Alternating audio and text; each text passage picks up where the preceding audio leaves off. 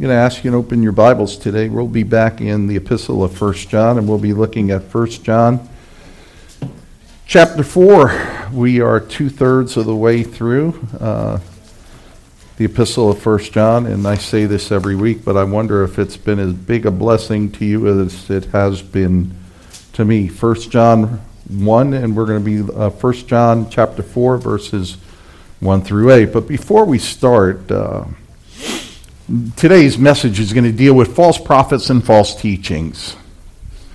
And I just wanted to start off, we have a confession as a church. It's a confession that we ask all the members to agree with and to sign.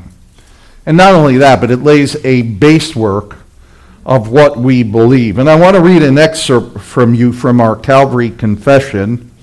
It reads as follows: We believe in God the Father, Jesus Christ, His Son, and the Holy Spirit.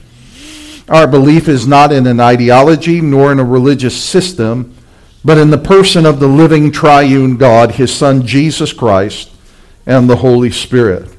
We believe in Jesus Christ, who is the eternal Son, born of the Virgin Mary, the Son of God, the Son of Man, fully divine and fully human. He is one in nature with the eternal Father and the eternal Spirit, the second person of the triune God. We believe in the Holy Spirit as the third person of the triune God, fully divine and one with the Father and the Son. Now, these beliefs in our confession, they come to us directly from the pages of Scripture and from the apostles themselves. And the early church fathers. As a matter of fact, they're written across the pages of Scripture by the Lord Jesus Christ, by the Apostle Paul, by the Apostle John, by the Apostle Peter, by James, and as well as the writer of Hebrews. Going back to the first century, about 85 to 90 Going back in history to about 85 to 90 A.D., the Apostle John in his gospel was the one who penned these words, John 1:1, which states that in the beginning was the Word, and the Word was with God, and the Word was God, and He was in the beginning with God, and all things came into being by Him, and apart from Him nothing came into being that has come into being. And it has been the tenets of these things that have been challenged throughout history, and each time they have been challenged, the church rose again, affirming these things. In the year 322, responding to a massive attack of heresy from Gnosticism and Arianism, we have what's called the Nicene Creed, and it was written in 322 A.D., And the Nicene Creed reads as follows: We believe in one God the Father, the Almighty, maker of heaven and earth, of all that is, seen and unseen. We believe in one Lord, Jesus Christ, the only Son of God, eternally begotten of the Father, God from God, light from light, true God from true God, begotten, not made, of being one with the Father. And we believe in the Holy Spirit, the Lord, the giver of life, who proceeds from the Father. With the Father and the Son, He is worshipped and glorified. And there were other creeds that would continue, but perhaps two of the most famous ones emerge about 1,300 years later, after the Reformation. And the first one is called the Westminster Confession of Faith. And the Westminster Confession of Faith, or Catechism, is a series of questions and answers designed to teach doctrine. And in the Westminster Catechism of 1647, question 5 asks, are there more gods than one? And the answer is, there's but one only, the living and true God. And question 6 asks, how many persons are there in the Godhead? And the answer is, there are 3 persons in the Godhead: Father, the Son, the Holy Ghost. These 3 are one God, the same in substance, equal in power, in glory. Several years later, the next confession that comes out is the London Baptist Confession. And what was going on in London is the Baptists in London were calling for the Church of England to reform further, to dispense more of the formality that had come in from the Catholic Church, and to go strictly to Scriptures. The London Baptist Confession is the framework from which we built our confessional doctrine. And it reads as follows: in this divine and infinite being, there are three subsistences: the Father, the Word or the Son, and the Holy Spirit, of one substance, power, and eternity, each having a whole divine essence, yet the essence undivided. Which doctrine of the Trinity is the foundation of all of our communion with God and comfortable dependence upon Him.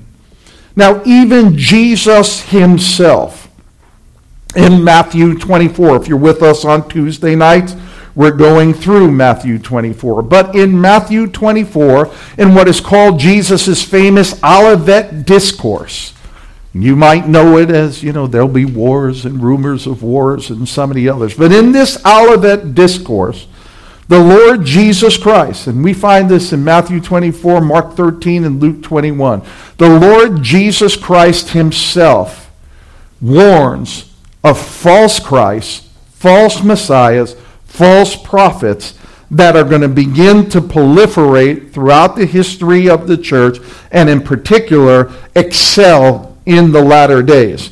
And we certainly see these things happening right now. We've always had false teaching. We have always had false prophets, right? And false teaching first emerged, if you really think about it, it emerged in the garden. In Genesis chapter 3, where Satan tempts Eve with a threefold temptation. First, he cast doubt on what God said. Hath God truly said? And he introduces doubt into her. Second, he denied outright what God said. You shall not die, if they were to eat of the fruit. And third, he made a distortion to what God said to Adam. As a result, sin entered the world. Depravity entered the world.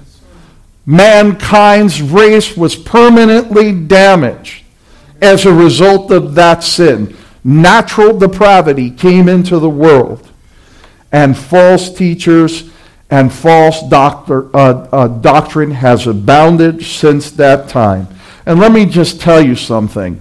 The goal of false teaching, the goal of false prophets, is to distort the gospel enough so that it is not the gospel. Let me tell you something. Another gospel is not the saving gospel. The only gospel that saves comes from the Word of God. The only gospel that saves is consistent with the Word of God. In today's text, in 1 John chapter 4, we're going to see John's admonition to every believer to test every spirit. Test every spirit. And he outlines for us in verses 1 through 6 three tests that every believer should apply to help us discern between false teachers and false doctrines. And the three tests are: number one, test their profession of Christ. Test their profession of Christ. And we see this in verses 1 and 2. The second one is test their possession of Christ. And we see this in verses 3 and 4. And the third one is test their possession of biblical truth in verses 5 through 6. So let's walk through the Word of God. And as I always pray, I say, Word of God, speak today, that God would indeed be glorified. Look at verses 1 and 2 of 1 John chapter 4. Beloved, do not believe every spirit, but test the spirits to see whether they are from God, because many false prophets have gone out into the world. And by this you know the Spirit of God. Every spirit that confesses that Jesus Christ has come in the flesh is from God. John begins by telling the church not to believe every spirit. It's kind of odd today. You know, if somebody quotes from the Bible, I often hear many well-meaning Christians say, well, it's biblical. And what do we always say here at Calvary? What is king? Context is king. It's not merely what the Bible says, it's what the Bible means. And we discern that meaning by looking at the context that's being spoken. Gnosticism was gaining momentum. And Gnosticism had a good religious look and feel to it. And people were being persuaded. Just to give you an idea, I want to share with you certain things about Gnostic belief. Because this is the center of what John is addressing here in 1 John. First of all, according to Gnostic belief, there is a great God that is good and perfect, but he is impersonable and unknowable. And the creator of the universe was actually a lesser God. And the creator of the universe could be considered a cheap knockoff of the one true God. And he wanted to create a flawless and perfect material universe. But there was one problem. He botched the job. So this lesser God kind of screwed up. And as a result of that, instead of ending up with paradise, instead of ending up with a utopia, what happened was a world that was inflicted with pain and misery, intellectual and spiritual blindness. And consequently, all matter became corrupted. This is an important point for the Gnostic. All matter. You and I are matter. All matter became corrupted. It became inherently evil. But this lesser God,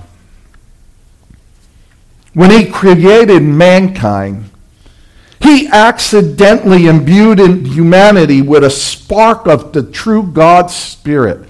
So when he created humanity, he made a mistake, he slipped up, and the real God's Spirit, a portion of the real God's Spirit, was infused into mankind, making man inherently good. A good soul trapped in an evil, wretched, material body. You see, Christianity and Gnosticism are incompatible. The Gnostic is pursuing goodness. He's pursuing goodness. He's pursuing what he thinks is God. But instead of seeking to be regenerated by Christ, he grabs a hold of a man-centered purpose for living. Gnostics made man wise in their own eyes, as the Scripture forbids. And if you look back to it, if you look at some of the religions that are out in the world today, it's very much the same. What are most religions saying today? Man is inherently good. He's inherently good. And he just needs to be guided. He just needs to be pushed in the right direction, because inside of man is something that is good. So if he does a number of good works, he will be made right and he will be justified in God's eyes. Right? Most of the religions except historical biblical Christianity teach that. Historic biblical Christianity teaches that because of the fall, because of what happened in the garden, man is not good as it relates to righteousness. It doesn't mean that every single human being is as bad as they could be, but when it comes to God's righteousness, being made right in God's eyes, man is inherently corrupt. Hence, man needs a Savior, and thus Jesus Christ. So we see this. Gnostics, therefore, think about it, they had a form of religion. Gnostics, therefore, proclaimed a God. They proclaimed a lesser God. They proclaimed a spirit. And they proclaimed the supposed path to salvation. Sounds good, right? Wrong. The God they profess The God they believe is not the God of Scripture. The lesser God that they proclaim is not Jesus Christ, able to save. And the path to salvation is not by grace alone, through faith alone, in Christ alone, but through good works. As I stated earlier, Satan not only wants to oppose the truth, but Satan wants to pervert the truth. And that is an important point for us as believers. False teachings are not just crafted by poor, untrained teachers. I want to be crystal clear about that. But they are crafted by demonic forces. Demonic forces who are experts in human behavior, the observation of human behavior. And their goal is to distort. Their goal is to manipulate. Their goal is to ruin the pure and holy gospel. And this is what John is speaking about. Test the spirits. See if they are of God. Test their profession of Christ. And here's the first thing that we take a look at. Number one, the test that John prescribes is whether they confess. Now that word, I want to draw your attention to that word there, confess. That word confess means to agree with, to voice the same conclusion. That's what it means. That I agree, I am in agreement, I confess, and I am in full agreement. The confessional documents that we reviewed all confess. They agree with one another. A scriptural view of God, a scriptural view of Christ, and a scriptural view of the Holy Spirit. But he tells us that we are to test every single one. And notice what he says in verse 2. By this you know the Spirit of God. Notice this. Every spirit that confesses that Jesus Christ has come in the flesh is from God. Notice he adds that has come in the flesh. Why? Because they believed that the flesh was evil. Therefore, God would never come in the flesh. God would never take resonance in evil matter. And so the first test is test their profession of Jesus Christ. And their profession was, is he come in the flesh? And the answer to the Gnostics was no, they did not. And so immediately a flag should come up. And the same thing is true of believers today. We are to test every spirit. The Spirit is contained in the doctrine. The Spirit is contained in what they believe. We are to test them. Is this speaking of the Christ of the Scriptures? Does this speak of the Christ of the Bible? Does this speak of the salvation that is by grace alone, through faith alone, in Christ alone? And if it does not conclude to that, then we are to say that is a false teaching. Let's take a look at the second test. Let's test their possession of Christ. Look at verse 3. And every spirit that does not confess that Jesus is not from God, this is the spirit of the Antichrist, of which you heard, that is coming, and now it is already in the world. You are from God, little children, and have overcome them, because greater is he that is in you than he that is in the world. The Gnostics did not believe that Jesus Christ came in the flesh. To them it was an impossibility, because all matter is evil and the human body is matter. Therefore, God would never take on flesh and blood as Christ did. Therefore, their doctrine does not agree with apostolic teaching. I mentioned to you that our Calvary Confession comes to us from the apostolic teaching across the pages of history where it is formed. Clearly, here in the first century, Gnostic teaching was not in conformity with what the apostles were teaching. For instance, John spoke about this in 1 John chapter 2. Turn back one page or two in your Bible to 1 John chapter 2. Look at verses 22 and 23. John's already made this statement. John says, "Who is a liar but the one who denies that Jesus is the Christ? This is the Antichrist, the one who denies the Father and the Son. Whoever denies the Son does not have the Father. The one who confesses the Son has the Father." I want you to note something in those verses. Notice that the Father and the Son go together. Amen. He doesn't say you have the Father, but you could deny the Son, or you could have the Son, but you deny the Father. He says of this truth that Gnosticism was proclaiming: whoever denies that Jesus is the Christ, he's God's anointed, he is the Messiah. Whoever denies that denies the Father and the Son. There is no knowing God apart through Jesus Christ. And I want you to note something. Note that this test is centered around the doctrine of Jesus Christ. It's centered around the doctrine of Jesus Christ. Notice that the Father and the Son are linked together. So how did the early church and Scripture define Jesus Christ? That means we need to understand the doctrine of Jesus Christ. Let's look at what the Apostle Paul said in Colossians chapter 1. Colossians chapter 1.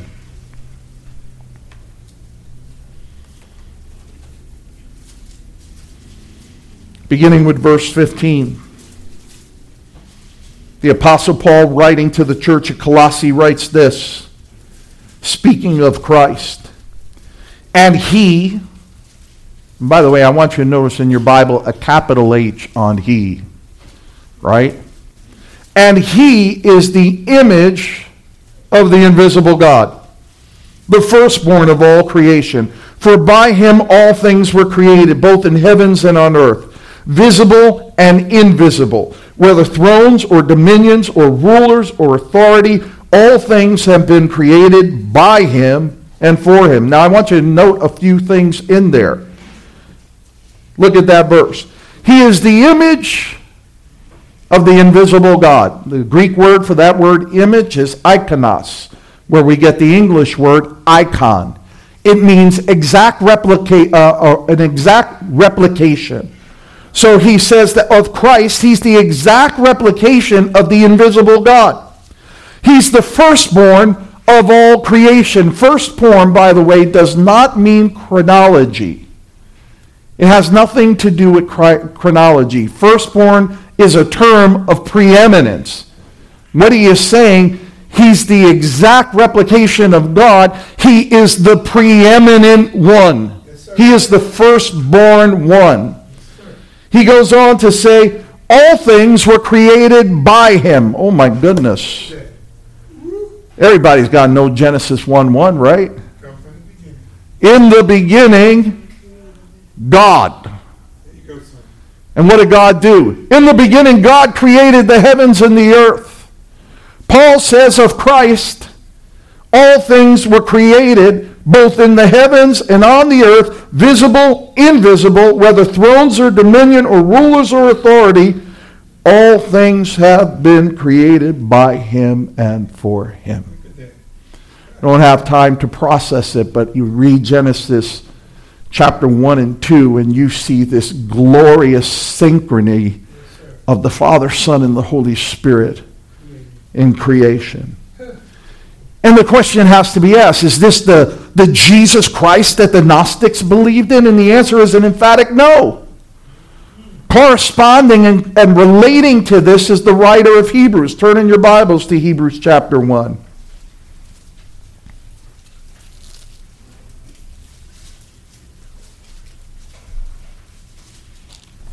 Corresponding to this is the writer of Hebrews. In Hebrews 1:1, he writes, God, after he spoke long ago to the fathers and the prophet in many portions and many ways, in these last days has spoken to us in his Son, whom he appointed heir of all things, through whom also he made the world. There's confirmation just of what Paul wrote in Colossians. And here he says in verse 3, and he is the radiance of his glory, the exact representation of his nature, and upholds all things by the word of his power. And when he made purifications of sins, he sat down at the right hand of the majesty on high, having become as much better than angels, as he has inherited a more excellent name. Once again, it is reaffirmed that through Christ he made the world. But there's something else here in verse 3. Notice, he is the radiance of his glory. He is the exact representation of his nature. If it could be said, we would probably put it this way today. He is of the same DNA of God. He's an exact duplicate. Now, I was sharing with some folks earlier this morning before service. I said, I am not of the exact DNA of my father. I am not. I have some of my father's DNA in me, but I also have my mother's DNA in me. So you and I, we're hybrids. We're hybrids of perhaps multiple generations of folks that have come in, and we carry some of those DNA traits. But of Christ it is said, he is the exact representation of God's nature. He's the radiance of God's glory. He is the glory of God's glory, if you would.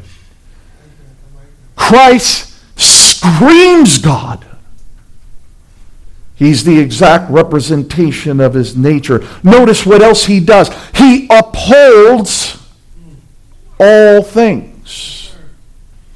All things are upheld by Christ. And I love that last sentence. When he made purification of sins, he sat down. What did God do on the seventh day?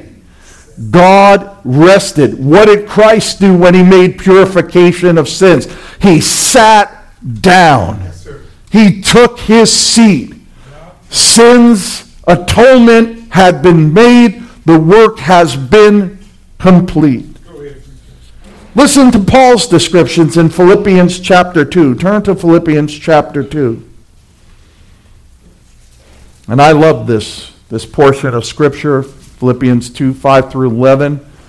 Just had a blast when we were going through our Bible study, verse by verse, studying the kenosis, what's called the kenosis, Christ emptying himself. Look at Philippians chapter 2, beginning with verse 9. And I love this verse. I'm speaking on this verse tomorrow at Sermon Audio, and I am fired up already about it. Therefore also God highly exalted him and bestowed upon him the name which is above every name, that at the name of Jesus every knee should bow, of those who are in heaven and on earth and under the earth, and that every tongue should confess that Jesus Christ is Lord, to the glory of God the Father. Now back in verse 5 of Philippians chapter 2, Paul tells the church at Philippi, have this attitude in yourselves, which was also in Christ Jesus, who, although he existed in the form of God, did not regard equality with God to be a thing to be grasped. But notice, Paul continues and says, therefore also God highly exalted him and bestowed upon him the name which is above every name. That at the name of Jesus, every knee should bow. There's worship. Jesus is to receive worship. Every knee shall bow. Of those who are in heaven, there go the angels. There go the redeemed that have passed on to glory. So every knee in heaven is going to bow on earth. There go those that remain, right? And notice he says those under the earth. There go the demonic forces and those that are in Hades. But notice something. Every tongue will confess that Jesus Christ is Lord. What does confess mean? They agree with. Every tongue will ultimately agree that Jesus Christ is Lord. Now, I want to tell you something about that word Lord real quick. That word Lord is in the Greek. In the Greek, the word Lord is kurios. Kurios is that word. But it is synonymous with the Old Testament term Adonai. Adonai in Hebrew means sovereign one, exalted one. So what's the name that God gave above all names? It's not the name of Jesus. Jesus is his earthly name. Jesus is the name that he identifies with humanity. What is Paul talking about here? He says every tongue is going to ultimately confess that Jesus Christ is Adonai. Jesus Christ is the sovereign one. Jesus Christ is the one to whom all bow. Jesus Christ is Lord. These texts and so many other texts that we covered speak of an exalted Christ, a creator Christ, a Christ that is worshipped by angels, worshipped by men, worshipped in the church, a God who is one God, comprised of Father, Son, and Holy Spirit, the blessed three in one and the mighty one in three. Gnosticism did not confess or agree with this Christ. And there are many religions out there that speak of Christ that is not the Christ of the Scripture. In Islam, he's known as Isa.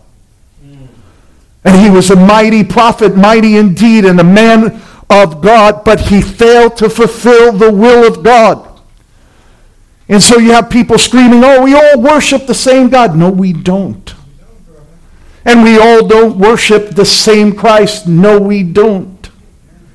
And just like the Gnostics, Allah in Islam at the final judgment is going to use this Christ to kill Christians and Jews. And at the culmination of the age, there isn't a Muslim on earth that can know for sure that he has eternal life. Why? Because God will make the determination by looking at your good works versus your bad works. Boy, that contradicts with the Apostle Paul in Ephesians chapter 2, where the Apostle Paul says that you were dead in your trespasses and sins, but Christ made you alive in him. For by grace you have been saved. It is only biblical, historical Christianity that says God could take a wretch like me and transform him and be made just because God poured out upon his only Son the punishment for my sins. Therefore, it's nothing that I did,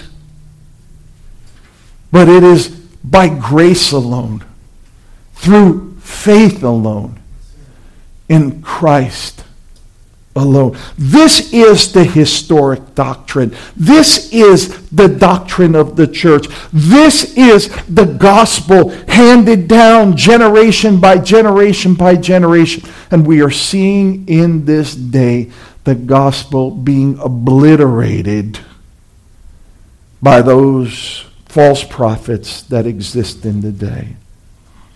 Look at verse 4 back in 1 John chapter 4.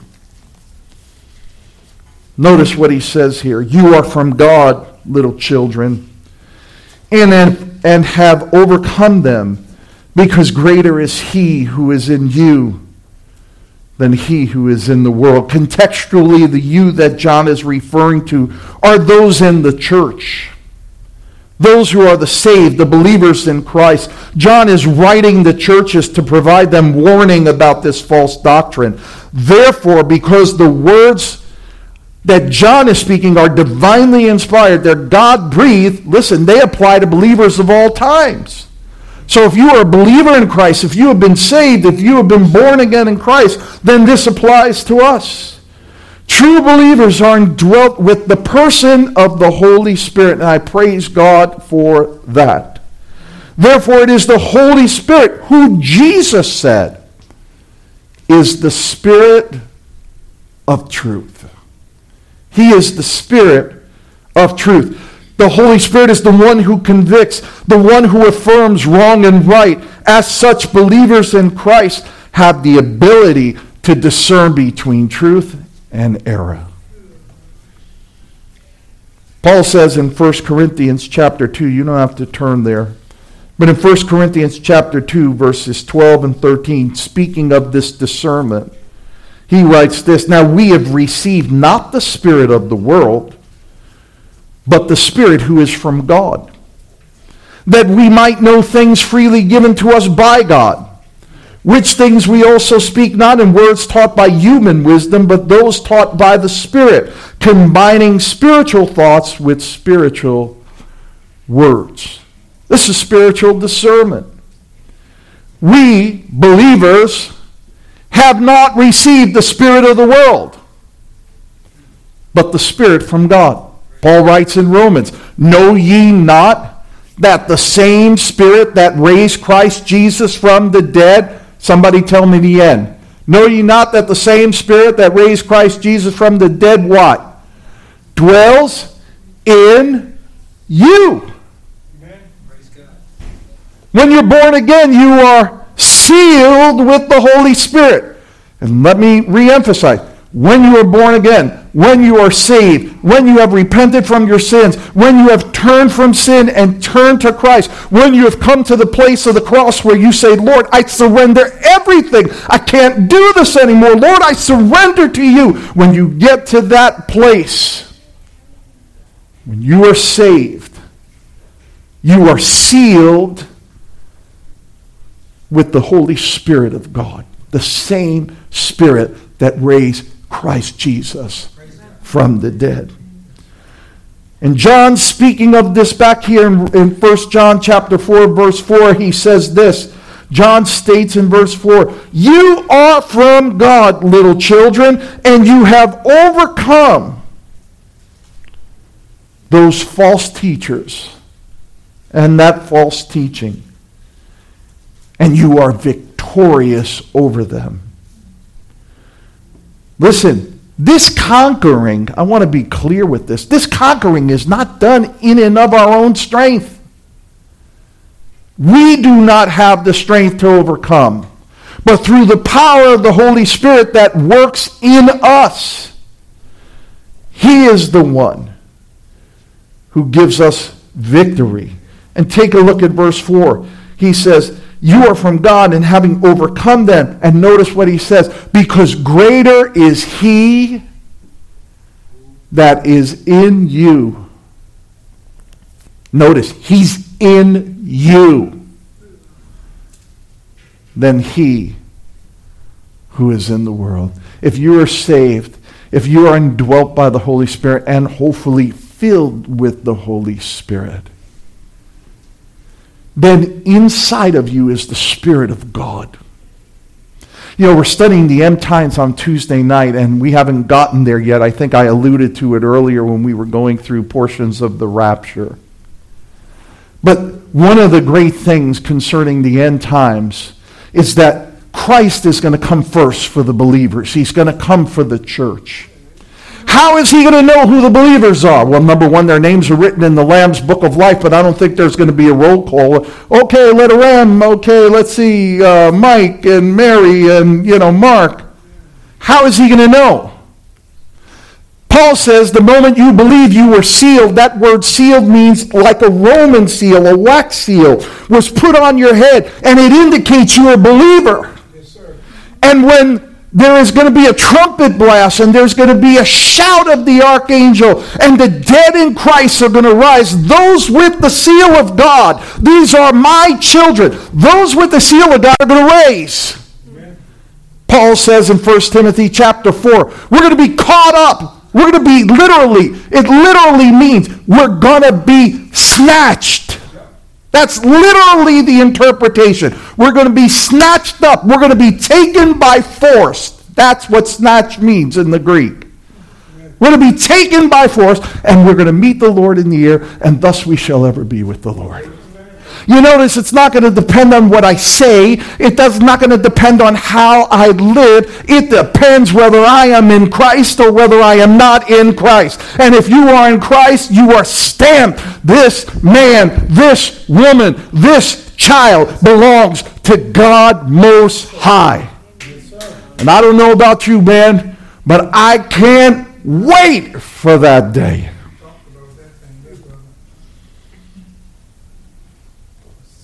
Lastly, in verse 4, we see that the Lord tests their profession in verses 1 and 2, tests their possession of Christ in verses 3 and 4, and here's the last test that he applies here. Test their possession of biblical truth. Notice what he says in verse 5. They are from the world. Therefore, they speak as from the world, and the world listens to them. Now, first thing we got to do is define what does he mean by the world. What he's referring to is cosmos, which means the world system. Who owns the world? Who is the ruler of the world? Well, it's the power of the prince of the air, Satan. Notice what he says of these false teachers that were advocating the Gnosticism. He goes, notice this. They are from the world, therefore they speak as from the world. And the world listens to them. You know, many false teachings and many false prophets can contain a smattering of proof, of truth. You know, you can have a false doctrine that is 95% biblical and 5% unbiblical. What do you do with that?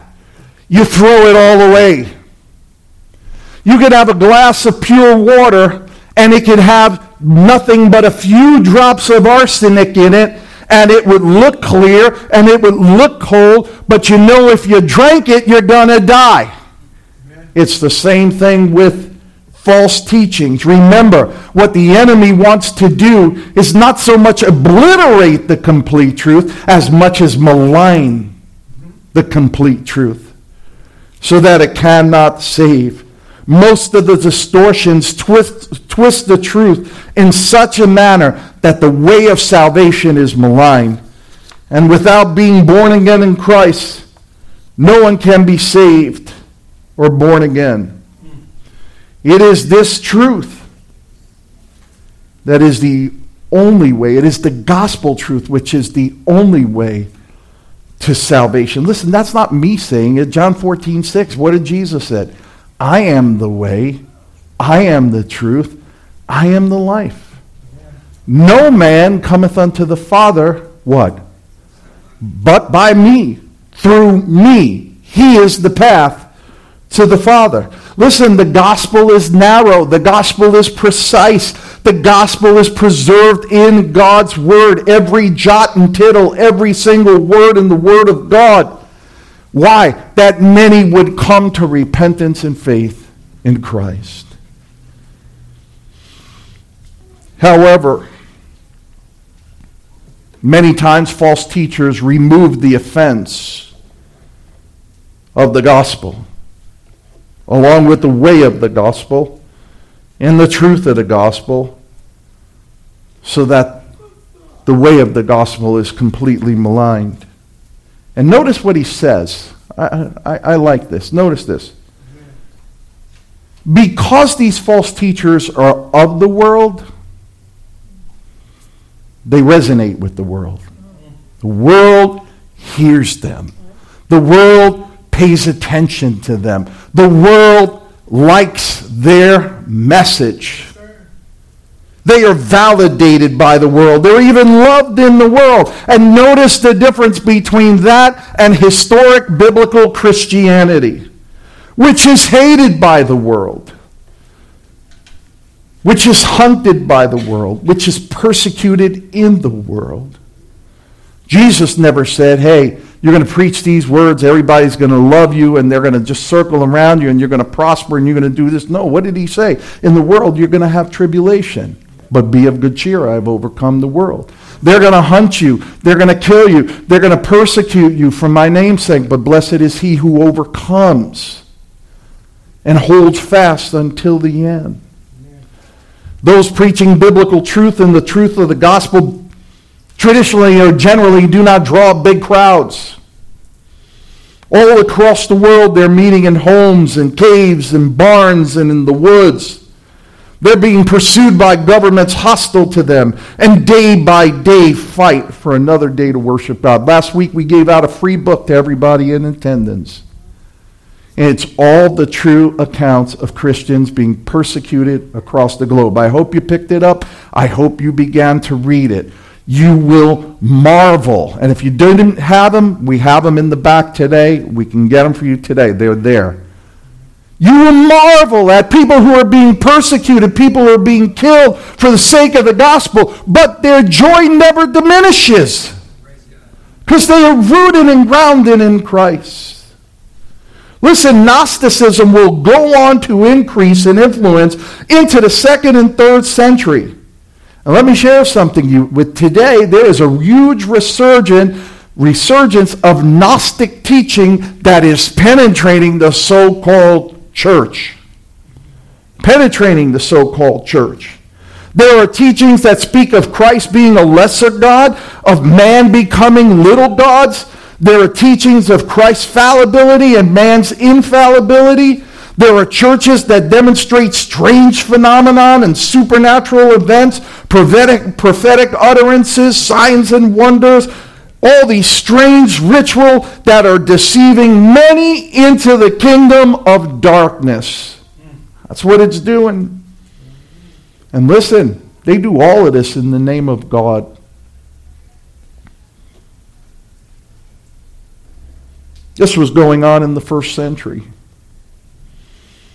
The Apostle Paul in 2 Corinthians 11, verses 13 through 15 wrote this: "For such men are false apostles, deceitful workers, disguising themselves as apostles of Christ.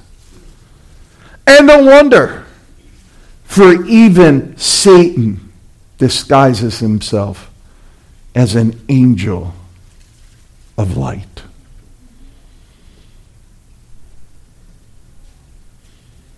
Notice what he goes on to say. "Therefore it is not surprising if his servants also disguise themselves as servants of righteousness, whose end shall be according to their deeds." Listen, false teachers are not poorly trained folks who mishandle the Word of God. Rather, they are deceived individuals, deceitful workers, false prophets that are being led on by demonic spirits and doctrines of demons. If you don't believe me, just read 1 Timothy chapter 4, where Paul warns Timothy, guess what? In latter times, they're going to infiltrate the church. They're going to infiltrate the church. Look at verse 6 of 1 John chapter 4. "We are from God. He who knows God listens to us. He who is not from God does not listen to us. By this we know the spirit of truth and the spirit of error." Once again, John, the "we" there is referring to believers in Christ, those in the church. And he reminds believers to follow on in the apostles' teaching. Follow on in the apostles' teaching. And that is contained in the Word of God. And we, here at Calvary, we follow in the tradition of the apostles, of the early church fathers, of the fathers of the Reformation, and we hold to these truths. And to us it does not matter whether new emergent teachings, whether they come from the 1700, 1800, 1900, 2000, or beyond. If they are not in accordance with the apostles' teaching, if they are not in accordance with Scripture, if they are not in accordance with the historical, biblical Christianity, then we disregard it as not being from God. Notice toward the end he says here, "He who knows God listens to us." Very few people listened to the Apostle John, which is why they attempted to kill him. Pretty amazing story, but they heated up a cauldron of oil, threw John in, and he never burned or consumed. So they didn't know what to do with him. So they subsequently said, well, let's exile him, and they exiled him to the island of Patmos. But John uses a word here, one of his favorite words, and that is K-N-O-W, knows. And again, we've seen this word time and time and time again in John's Gospels, right? Which is experiential knowledge. It's experiential knowledge. Believers perceive, they apprehend the Word of God, not merely by intellect or by experience, but by the discernment of the Holy Spirit. And because believers know the truth, believers are able to discern between what is true and what is false. So we see here in this chapter there were 3 tests that John recommends. Number 1, test their profession of faith, their profession of Christ. Number 2, test their possession of Christ. Are they living Christ? Are they apprehending Christ? Are they walking in faith? And number 3, test their possession of biblical truth. It is absolutely essential in this day that as believers we apply these 3 tests. Because there's a lot of, quote, Christians out there, and there are a lot of people professing a Christ and a God who is not a Christ of the Scripture. So how will you know? Number 1, the Word of God. That's number 1. What do they say? Is it in conformity with the Word of God? Is it not in conformity with the Word of God? But more important, how will you know? Is you must get right with God. You must turn from your sin. You must cry out to God for mercy. You must surrender everything to Him and come and be saved. You say, saved from what? Saved from sin. And you say, oh, you don't know me. How dare you call me a sinner? No, I call me a sinner. But all of us, the Bible says, like sheep has gone astray. Each one is turned to his own way. But the Lord has laid upon him, Christ, the iniquity of us all. The prophet Isaiah begged the people of Israel, speaking for God. He said, come, let us reason together. Isaiah 1:18. Though your sins be as scarlet, they shall be white as snow. Though your sins be red as crimson, they shall be white as wool. Have you repented of your sins? Have you turned to Christ?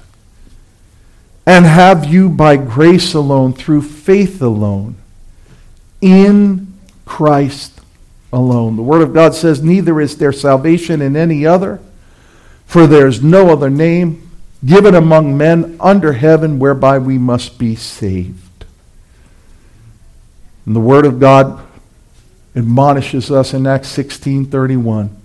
Believe on the Lord Jesus Christ, and thou shalt be saved. Let's bow our heads in a word of prayer. Father, we thank you for the truthfulness of your word. We thank you, Lord God, for the substance of your word. And we thank you, Lord, for discernment between truth and error. I think the psalmist said it best, Lord, thy word I hide in my heart that I may not sin against thee. Lord, teach us to hide thy word in our hearts. Teach us to apply these tests, Lord, to test their profession of Christ and their possession of Christ and their possession of biblical truth. raise up for your glory, Lord, men and women after your own heart, right here, God, right here. Raise up men and women who hunger and thirst for righteousness, who desire you, Lord. And the proof of that is going to be their pursuit of you, Lord. Raise up men and women, Lord God, that seek to magnify you and glorify you and to exalt your most holy, blessed name, Lord. And Father, if there are any here, Lord God, who at this very moment have fallen under the conviction of your precious Holy Spirit, Father, soften their heart, open their eyes, and draw them to Christ, we pray. We ask you for this in Jesus' name. Amen and amen.